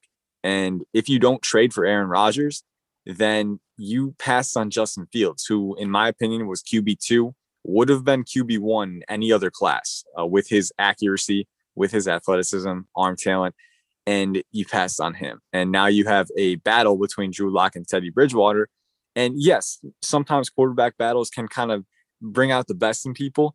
Sometimes, and I would argue more often, it turns out that neither one of them is the guy long term. And I liked Drew Lock coming out, but I have to say, honestly, I don't think he's the guy long term. I would really like him to be, but I just don't think he is. And I think ultimately Justin Fields is such a better quarterback prospect right away on day one that you have to pick him. You have a roster that's ready to win now, except for a quarterback, and you had an opportunity. You had a quarterback, a high-end quarterback, gifted to you on a silver platter, and you passed him up. And to me, that bumps your draft grade down a lot, maybe a grade and a half. I mean, it's tough, man, but that's how it goes. The quarterbacks make the world go round. A couple more I would want to bring up. I think the Steelers kind of reached it a couple times. I don't think they addressed offensive tackle early enough. That's a big need for them. Corner too. They didn't really address that as well as they should have. Getting a running back in round 1. As much as I love Najee, I thought they could have had better value. And I do want to bring up the Raiders too, because I know we brought it up earlier. I mean, Mike Mayock, what is he doing? You know, I actually thought people ragged on that 1st round pick a little too much. You know, I thought it was a little bit of a reach for Alex Leatherwood, but he's a very athletic player. He's incredibly long, has a lot of starting experience from Alabama, and I think he projects very well to right tackle where he would be playing. So me personally, I would have preferred Tevin Jenkins there, but I'm not arguing with that pick. I think he can be a solid starter. There were a few. I thought Malcolm Kuntz in round 3 was a big reach for the Raiders. But aside from that, I mean, they got some good players at good value. They got Tyree Gillespie later on, which I thought was a good pick. I thought Jimmy Morrissey provides very good depth for them. So they made a few good picks. I'm not going to rag on the Raiders draft completely. There were some instances where the value could have been better. But ultimately they got Divine Diablo too, which that's like the best name you're ever going to find in the draft. So Ever. And on top of that, he's actually a good player with some good upside. So they had a decent draft. I'm not going to say that it was a bad draft for sure. I thought the Leatherwood pick was better than people let on. Not a great pick, but a pick that can pay dividends later on. So I think the big losers are what we touched on, you know, the Rams, the Saints, and the Broncos, in my opinion, just because they have a roster that's ready to win now, but they might waste it all just because they don't have a quarterback. Yeah. And if I may weigh in, I Connor, this is your podcast, and we're like not letting you talk right now. I love this. No, I here's the thing. Listen, when I need my AC fixed, which I currently do, I'm sitting in a house that's 85 degrees. I digress. When I need my AC fixed, I call FH Fur. They come out, they take care of it. When I need a room painted, sometimes I'll paint it. Other times I bring in guys to paint it. When I need the draft to be covered, I need draft analysts on here to coach me up. Because unfortunately, when I open my mouth, a lot of times it ends up I talk myself into thinking that I know what I'm talking about, and then I listen to myself and I go, "Wait a second, that made no sense." So It's like the that, fact it's that like you that guys are Michael here, Scott. It's like This that Michael Scott meme. Like sometimes I just start a sentence, I don't know where I'm going. Yep. this is exactly correct. So keep going, Jacob. You were saying something. Yeah, so on the Alex Leatherwood pick, the big media companies basically what to my understanding were too low on Alex Leatherwood. He was universally by teams regarded as a late first to mid or a mid to late first round prospect. Like some teams had top 25 grades on him, others did not. You'll get a large variance at different points, but that was not a massive reach like many made it out to be. So I'm glad you see that too, Ian. And I also think for Leatherwood specifically, in a non-strong tackle class, I don't think there's a question about him being a top 20 pick because he has 40 games worth of starting experience at Alabama at multiple positions. He projects well to right tackle, potentially guard. He could have played the left side if he needed to.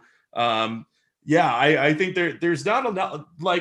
You can say like, oh, why did they take Christian Darrisaw, or why didn't they take Tevin Jenkins? For sure, but the fact of the matter is the fourth ranked offensive tackle in this draft, there was like a good 5 tackles that teams had ranked in a variety of different ways, but Leatherwood was not a reach by the Raiders, and that was actually a pick I got right in my mock. So it's amazing. You mocked that? Yes. That's incredible. Myself, wow. Walter Cherepinsky, and Charlie Campbell all had Alex Leatherwood to the Raiders. So anyone who says there wasn't mocks with Leatherwood to the Raiders, they didn't read ours. That's amazing. Yeah, I mean, I think there were some funny things about I think what was funny about the Leatherwood pick was obviously it was before I ever thought that was going to happen. I think a lot of people obviously didn't think that was going to happen. And I think Mike Mayock is obviously playing against the fact that Clelin Ferrell taken it, for, a couple of years ago, playing against him a couple first round early picks that have just not panned out. It just seems as if there's reaching in a lot of different categories. But I think what was funny was the most entertaining in my eyes was watching NFL Network cover this. And watching Daniel Jeremiah as he was kind of walking through the picks, because Mike Mayock obviously came from NFL Network. He's beloved. Everyone loves him, whether you like his draft takes or not, whether you agree with his moves or not. He's just a lovable guy. I mean, he's funny, he's entertaining, he's really knowledgeable. Obviously, he knows more football than I ever will. But what was funny was watching the pick and then seeing the NFL Network guys really slowly try to say that they didn't like the pick, but in a very gentle manner. You see. Like Washington is renowned for, if they take a step wrong, national media will just pounce on them and they'll destroy them. You see Mike Mayock, a beloved figure at NFL Network, and all the media members are just like, well, this Leatherwood pick it's a good one if that's what you're looking for. If they wanted Leatherwood and they picked him, that's good. I'll leave it at that. It's just like, you poor guys don't want to step on your buddy. But that was fascinating. Look, we're gonna see how that pans out. Look, you played Alabama for a long period of time. You clearly can play football, so we'll see. It's gonna be interesting. I guess the reason I was shocked is just I had Darrisaw over him. I even had Vera Tucker over him, and in my personalized I had Tevin Jenkins over him as well. So we'll see. I mean, honestly, what do I know? But that's gonna be fun to pan out.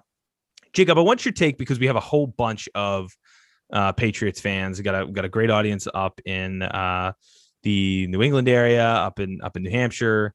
Got Jared from Rhode Island who's killing for this answer. I want you to break down. I know you loved Mac Jones, but at 15, I mean, this couldn't have worked better for the Patriots in the sense that you didn't have to trade up for him. There was a lot of talk about, the Patriots are going to have to trade up, and you've already spent a lot of money. You don't want to start ditching draft capital, but he just essentially fell right into their laps.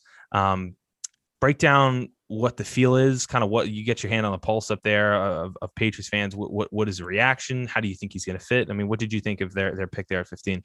I think from a fan perspective, it's a mixed bag because there's been so much like between the media and Twitter, like just the polarization of Mac Jones, where it's you either love him or you hate him. Like there's not much in between or room for objective analysis. But I think generally speaking, those that are hungry for a quarterback look at Mac Jones and they say, hey, like, yeah, he doesn't have the same ceiling as the other prospects, but hey, this guy's accurate. He was really good last year at Alabama. He's from Saban's program. Bill Belichick has been tapping into that for a long time. He was the 11th different Nick Saban coach player that Belichick has selected, and he later made it 12 when he took Barmore there. So there's a really strong connection there. And I just think that the way that he will fit into this offense is just going to work out very well because Josh McDaniels was used to coaching Tom Brady in New England. They had an offense that was built around like, yeah, our quarterback's not that mobile. He can move if needed, but really his strength is accuracy and ball placement. I think you'll see a lot of the same things with Mac Jones in that regard. They have a strong offensive line, which will help protect Mac Jones. And then those two tight ends are going to be really good weapons for him. The one thing we're going to need to see is, can Mac Jones throw the ball downfield consistently and hit accurately, or is his arm strength not good enough? That's going to be the big question. And one of the things I don't like about how the team's built is Nelson Aguilar is their best receiver, and he's like a true deep threat. So I'm not sure how he and Mac Jones are going to connect, but I think the way the Patriots have built their offense in the past is well suited to Mac Jones. Like, he reads the field, he makes quick decisions, gets the ball out of his hand, doesn't take sacks, doesn't turn the ball over. And they've added enough playmakers to that offense that it should work out for them. I'm interested to see if it does, or if he'll overtake Cam Newton, who will be the starter until Bill Belichick says otherwise. But I think there's reason to be really optimistic about this pick, not just because I think Mac Jones is talented, but from a fit perspective, it works. And again, you didn't have to trade up to get him, which you brought up as a point that I totally agree with, because, you know, if they had to trade up, you'd be talking about surrendering assets while you're still kind of navigating your first full rebuild in 2 decades. And that's not easy to do. So I like that they stayed put, didn't surrender future firsts, and still came away with a quarterback that could possibly make them a playoff team again. Yeah, it's gonna be fun to watch, see how that plays out. Ian, I got a question for you next, but do you have any quick thoughts on Mac Jones at 15? No, I'm kind of in the same boat. You know, like he was my QB5. I kind of maintain that. There was a time when I was trying to, you know, entertain the thought of him being in my top 4. But for me, physical traits are very important at quarterback. And I'm not saying I think Mac has a good arm, okay, but I think you look at the other guys that just naturally have more off-platform, off-script ability, and that's gonna weigh them more heavily in my eyes. But I do think Mac Jones can be a good NFL quarterback, and I think if you don't have to trade up for that quarterback, getting him at 15 without having to, you know, give up extra assets, that's the best possible scenario. And if you can get a quarterback in that sense, kind of the same thing with Justin Fields. If he's there at number 9 Broncos, take him. Okay. Don't look back. For the Patriots at 15, that's just as good value. So I am completely on board with that. And I do think that their offensive line is good. They can improve a couple spots, I think, but they're basically, I think that supporting cast, aside from maybe 1 or 2 receivers, is pretty set to help a rookie quarterback. They've improved a lot over the course of this offseason, and they got that last piece in Mac Jones. I think they're definitely trending up there. Yeah. Yeah, it's going to be exciting to watch for sure. And again, watching that just kind of fall into their laps was, to me at least, just it couldn't have worked better for the Patriots, because look, you get your guy. I think he can be a good fit. And look, again, we said this with Leatherwood. You play for Alabama. You play for Nick Saban. You're playing in the SEC, and he had some big time performances against some really, really good teams. Like, we're not talking about an FCS quarterback here. You know, we're not talking about a guy who clearly, when compared to Justin Fields or Trey Lance, just doesn't have the athleticism, but guy has an arm. And I think I grew to like him a lot more than I at least once did. So that's going to be fun to watch. We'll keep an eye on that. I got a couple more questions here, and then we got to wrap this up. But I want to bring it back home to Washington here, because I know a lot of people were really fascinated by what they did at 19, taking Jamin Davis from Kentucky. Ian, talk to me about Jamin Davis. Coach us up a little bit about what you liked about him. Do you think they reached on him? I know a lot of people thought they did. I think they reached on him slightly. I do think that Jamin Davis was just rising in so many boards, and just how many experts that I've read and have said, hey, in the last few weeks, this guy was skyrocketing to the point where there's no way he'd be available for them in the second round. So, if that was their guy and they felt like they could reach, then they would do that. Talk to me about Jamin Davis. Coach us up a little bit. What do you like about him? Do you think he's a good fit? Maybe did they reach? Break that down for us. Yeah, so I think Washington is in a good scenario here because they have a very good defense already, and that front seven, or that front four at least, you put a linebacker behind there with the traits, and it doesn't matter if he's completely ready. That defensive line is going to help him play faster and freer. And then they also have a good secondary too, aside from, getting the free safety, which they do have a few options there. Oh, sorry. I just ate dinner. But yeah, so I think that me looking at Jamin Davis, on my board, maybe it was a little bit of a reach, but it was a reach that they could afford because he's such a talented player. You look at his tape, he's 6'4", 234 pounds, 4.48 40-yard dash, 42-inch vertical. Okay, the guy is a top-tier athlete. I think he had a relative athletic score of 9.94, which basically means he tested better than 99.4% of linebackers ever to test since 2000. So he is an insane athlete, and it shows up on the film. I watched him before the draft when I was putting together the PFN draft profile, and earlier today I just wrote a little analysis piece about him. And I fired up that tape again.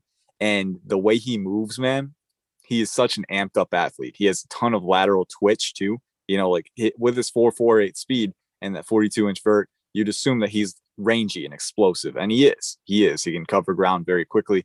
But he's also super twitchy in the short range too. And he's really good at changing his tackling angles at the last second.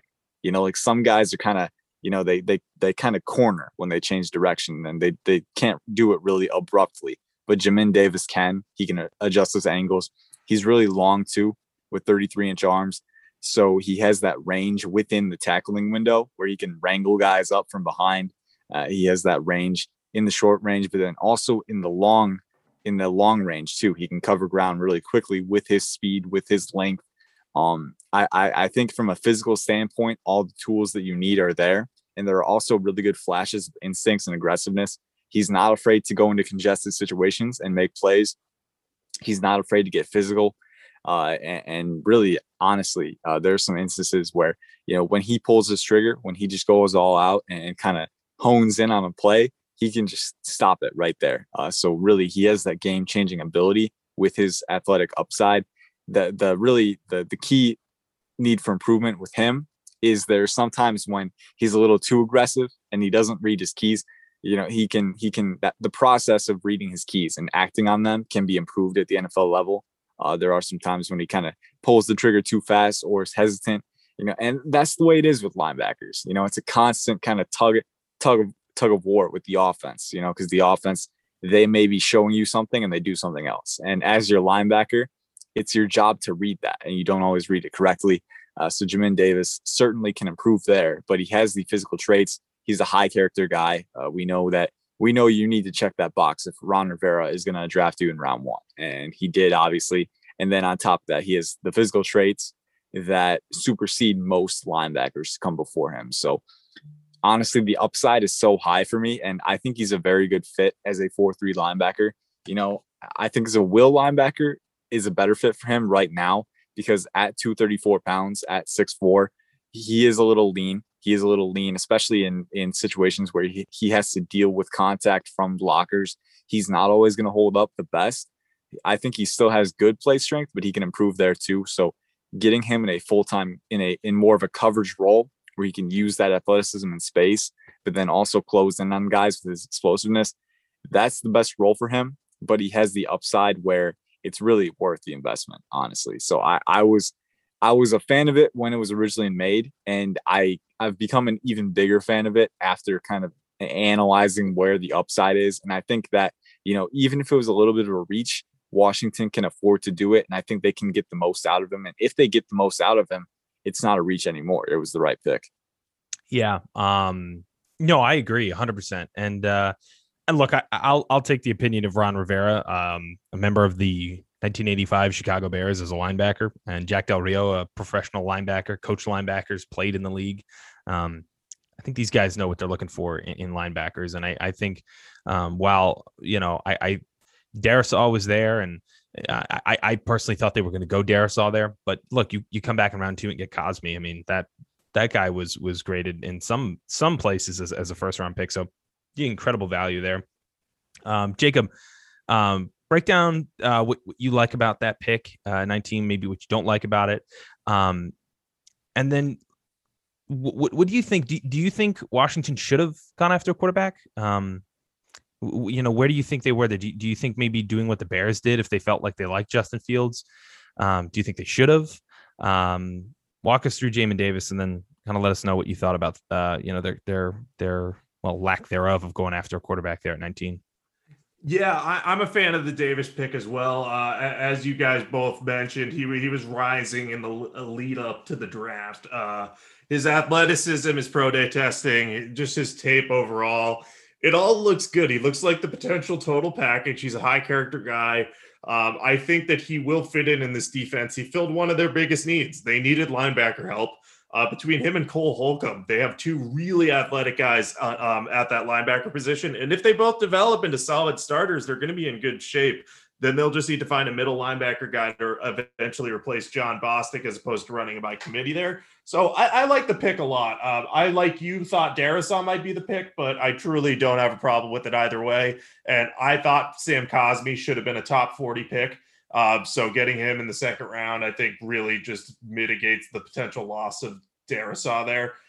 In terms of the quarterback position, I think that they did the right thing. I think because of where they're at in their rebuild, trading up for a quarterback, it was possible. It could have worked. But if they didn't want to give up the type of package that the Bears gave up to get Fields probably. Ron Rivera said they considered it, but they didn't ultimately pull the trigger there. And I think that was a fine decision because the fact of the matter is they've built out the rest of their roster now. If Kyle Allen and Taylor Heineke don't step up, outplay Ryan Fitzpatrick and take reign on the starting job, then in the 2022 offseason, you can really focus on finding who your next quarterback is going to be. And you can do that in the draft. You can do that. I don't know who's a free agent coming up, or we've seen it now. A lot of quarterbacks end up getting traded. So you never know who's going to be out there on the market. So I think they did a lot of what the Patriots did. They let the draft come to them. None of the quarterbacks made it to them. And they said, okay, fine, we'll go take a linebacker and improve the rest of our team. And I'm actually very glad they didn't take a linebacker, or not a linebacker, quarterback after the first round. Because they would have been just banking on more developmental potential. And if you look at what they have on their roster already, they have a couple guys that could develop into something. And they're going to give them this year to figure it out. If nothing works this year, Fitzpatrick's a fine bridge. 2022, you'll find your quarterback. That's the way this rebuild's been structured. They're not rushing into any decisions rashly. They're not going to sacrifice quality of the roster for one position, even if it's as important as quarterback. And I think that's a smart thing to do. Yeah, I totally agree. And this is I think we do this as well a lot in the draft, where we get enamored by guys and it's every year it's you have to go all in or you miss out. And then next year you have to go all in or you miss out. But I think people also forget it's exactly what you said. I mean, we've never seen more high-end veteran talent at the quarterback position become so available during the offseason like we have the last, few years. And so, for Washington, they can answer that question. It doesn't have to be through the draft if one of these veterans become available. So next year is going to be fascinating to watch. And again, you're going to have another class of a lot of, these players who are opting into their senior season. Next year is going to be an incredibly deep draft of talent. So it's going to be so fun to watch. I could just talk draft with these guys for the rest of my life. You guys are just awesome. We are running up on it here. So I think we're going to leave it at that. But we're going to get you guys back on again. You both have been great. Again, we've worked together in the past, and getting you guys on the podcast is just the easiest thing ever. You both provide such great insight and educate us and coach us up. Jacob, where can we find you? Where can we find you on Twitter? Is this at Jacob Kamiker on Twitter? Where can we get your work? Yeah, you can on Twitter at Jacob Kamiker. That's me. You can find my work at sportingnews.com. I am there full time now, so you'll find some fun NFL content over there. But you'll also find me covering some other sports there too. So if you like the NFL, but you like basketball, baseball, all those, I'll be weighing in on some trending topics there. So check me out at Sporting News and on Twitter. And yeah, always feel free to hit me up with any football questions. I'm always happy to talk. Yeah, he's the best. He's always, again, Ian and Jacob are both so available. They're always on the other end of their accounts. Every time I've messaged them both, they've just gotten back immediately. They're just awesome. And Ian from Pro Football Network, it's Ian_Cummings_9 on Twitter. Where else can we follow you or find your stuff, Ian? Yeah, so you said it, Ian_Cummings_9. My stuff is at Pro Football Network, and then I will occasionally write stuff for Rigos too. Before I leave, I want to give a little draft nugget because we're moving on to 2022 work now, and I know we don't have a quarterback, and this quarterback class is coming up. It's weird, man. It's definitely not as top heavy. I would take all the top 4 quarterbacks before any of the quarterbacks next year, but there are a lot of guys who could be in round 1. I mean, the names it's almost a dozen. Spencer Rattler, Sam Howell, Malik Willis, Carson Strong, and I'm already blanking on them, man. But there's like Desmond Ridder. So that's 5 right there. And then there's more too. Kedon Slovis, although I was watching Slovis today and I'm not as high anymore. But the fact of the matter is we have no idea what's going to happen. And so if you're a Washington football team fan trying to get that franchise quarterback still, this is definitely going to be a year to watch. Yeah. Oh, it's going to be great. And again, it can all, look, Trey Lance is he went 3 overall. The guy's got a year basically under his belt. So you never know what a year can do, especially this year. It's going to be so much fun to watch. So make sure you guys take out your Sharpie, put those names down, follow Ian, and both Jacob, but Ian, I know, has been doing the way too early mock drafts for next year already. So he is hot on it, and he's got all the information you need. But for now, boys, I really, really do appreciate you guys joining us. And you know that it's an open invitation. Anytime you want to jump on after further review, you got a seat and you got a mic here at the table for sure. All right, thanks for having me on, man. I appreciate it. We will talk soon. And again, hit them up. That's at Jacob Kamiker, at Ian_Cummings_9 on Twitter. That is where you will find those guys. Thank you, boys, as always. And we will be back here on After Further Review. It's the After Further Review podcast with Connor Forrest. Thank you again to Ian Cummings, Jacob Kamiker. They were awesome. I really appreciate them, as always, being so generous with their time. Hopefully you guys learned a good deal, a lot of information there. So we're really grateful. We will get them on again in the near future.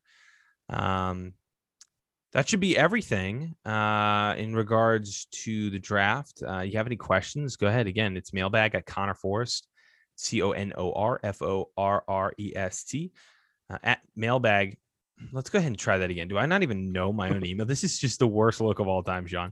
It's mailbag at ConnorForrest.com. You know how to spell my name now. It's 1 N in Connor and 2 R's in Forrest. It's just simple as that. Mailbag at ConnorForrest.com. We'll take good care of you. I'll take an L real quick for screwing that up. But Shawnee, I do have just a couple questions about the fishing trip. Yes. Real quickly, because I know we're right up on it. Tell me about how it works with you pay a certain amount. The tuna, how many fish did you catch? We caught 4 tuna. Okay. And what is it? Would you just take the tuna home? Are those yours? Yeah. There's a place at the harbor that cuts them up for you. You don't really have a choice to do otherwise. I guess you could tell them, no, we'll do it ourselves, but they typically just take it once you get it off the boat, and they'll take it and cut it up. I think it's 50 cents a pound. Okay.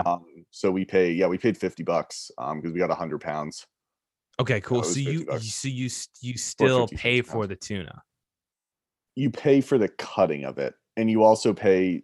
So the boat, to rent the boat, has a fee, and there's a maximum of 6 people. So the more people you get, the cheaper it is. I see. So we had 5 people. One of the guys that we went with yesterday, was it yesterday? Yeah, yesterday. Right? Monday, yeah. And so he paid double because he wanted 2 times the fish. Okay.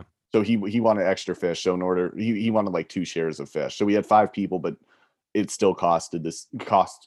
I can't talk. Yeah, dude. Costed. I mean, I didn't even know our own We need stupid English show lessons. email. Oh gosh. Yeah, Okay. English lessons. I need a slap in the face. I do too, man. No, it still costs. I think the boat's $1,900 to rent for the Okay. day, and then you Okay. divide that by 6. 1,900 divided by 6, and then you pay for the fish that you catch. Yep, 50 cents a pound. 50 cents a pound. Okay. Yep. And you divide. I mean, that's divided by everybody. Okay, cool. Right. So. How much fish did you end up taking home? So my grandparents don't really like tuna, so I got their share. I had to pay for it, so I ended up paying $25 for my share of tuna. So I got half. So it's 25 pounds. Wow. So it's tuna for dinner for the next a lot of time, huh? Yeah. So I got it in the fridge right now. Gotta airtight that. And I'll put it in a cooler and freeze some of Nice. it. Probably cook some of it right away. But yeah, it'll be good. Yeah, bring some of that over. I'll throw it on the grill. Yeah, I'll try. Yeah. Should. Yeah. We'll come up with something to screw it up for sure. Tuna's hard. Yeah, dude, tuna's very hard. It can get really dry really quick. It can get dry. And the whole thing is with tuna, it's the same thing with swordfish. Is like it's actually a tougher fish. It's not like salmon, which is a little bit like more delicate, or like any like the sea bass or any other like the white fish, mahi is a little bit more delicate. But like tuna steaks are pretty hardy. So we can easily dry those out. Yeah, that's wonderful, Sean. I'm glad you had a good time. I'm sorry about the old hurling action overboard, That's all right. but we will live to we will rise again, man. Right? As Joey Tribbiani said. I will try. I love it, man. Well, is that everything, Shawnee? I think it's everything. Great interview. Sounded great. It was awesome, man. I had a lot of fun. Those guys make it so easy. So again, so grateful for them. Hope you guys enjoyed that, and we will be back here again next week for episode 9. Wow. This is pretty great, man. It literally feels like we just started, and I react to that every single time, but it'll be a lot of fun. So next week we'll jump right into news and notes around the league. We'll get the latest on Aaron Rodgers craziness. I know I got some questions. I know Sean's got some stuff that I know you've got your 2 cents to toss into the hat on Aaron Rodgers. So that'll be a lot of fun. But Johnny, I really do appreciate you making this happen late night virtually. Really do appreciate it. It's always good to see you. Yep, thank you. For all you listening, thank you guys so much. Ian and Jacob, thank you guys as always. And next week, episode 9, we will be back. And as always, we will see you guys on the other side.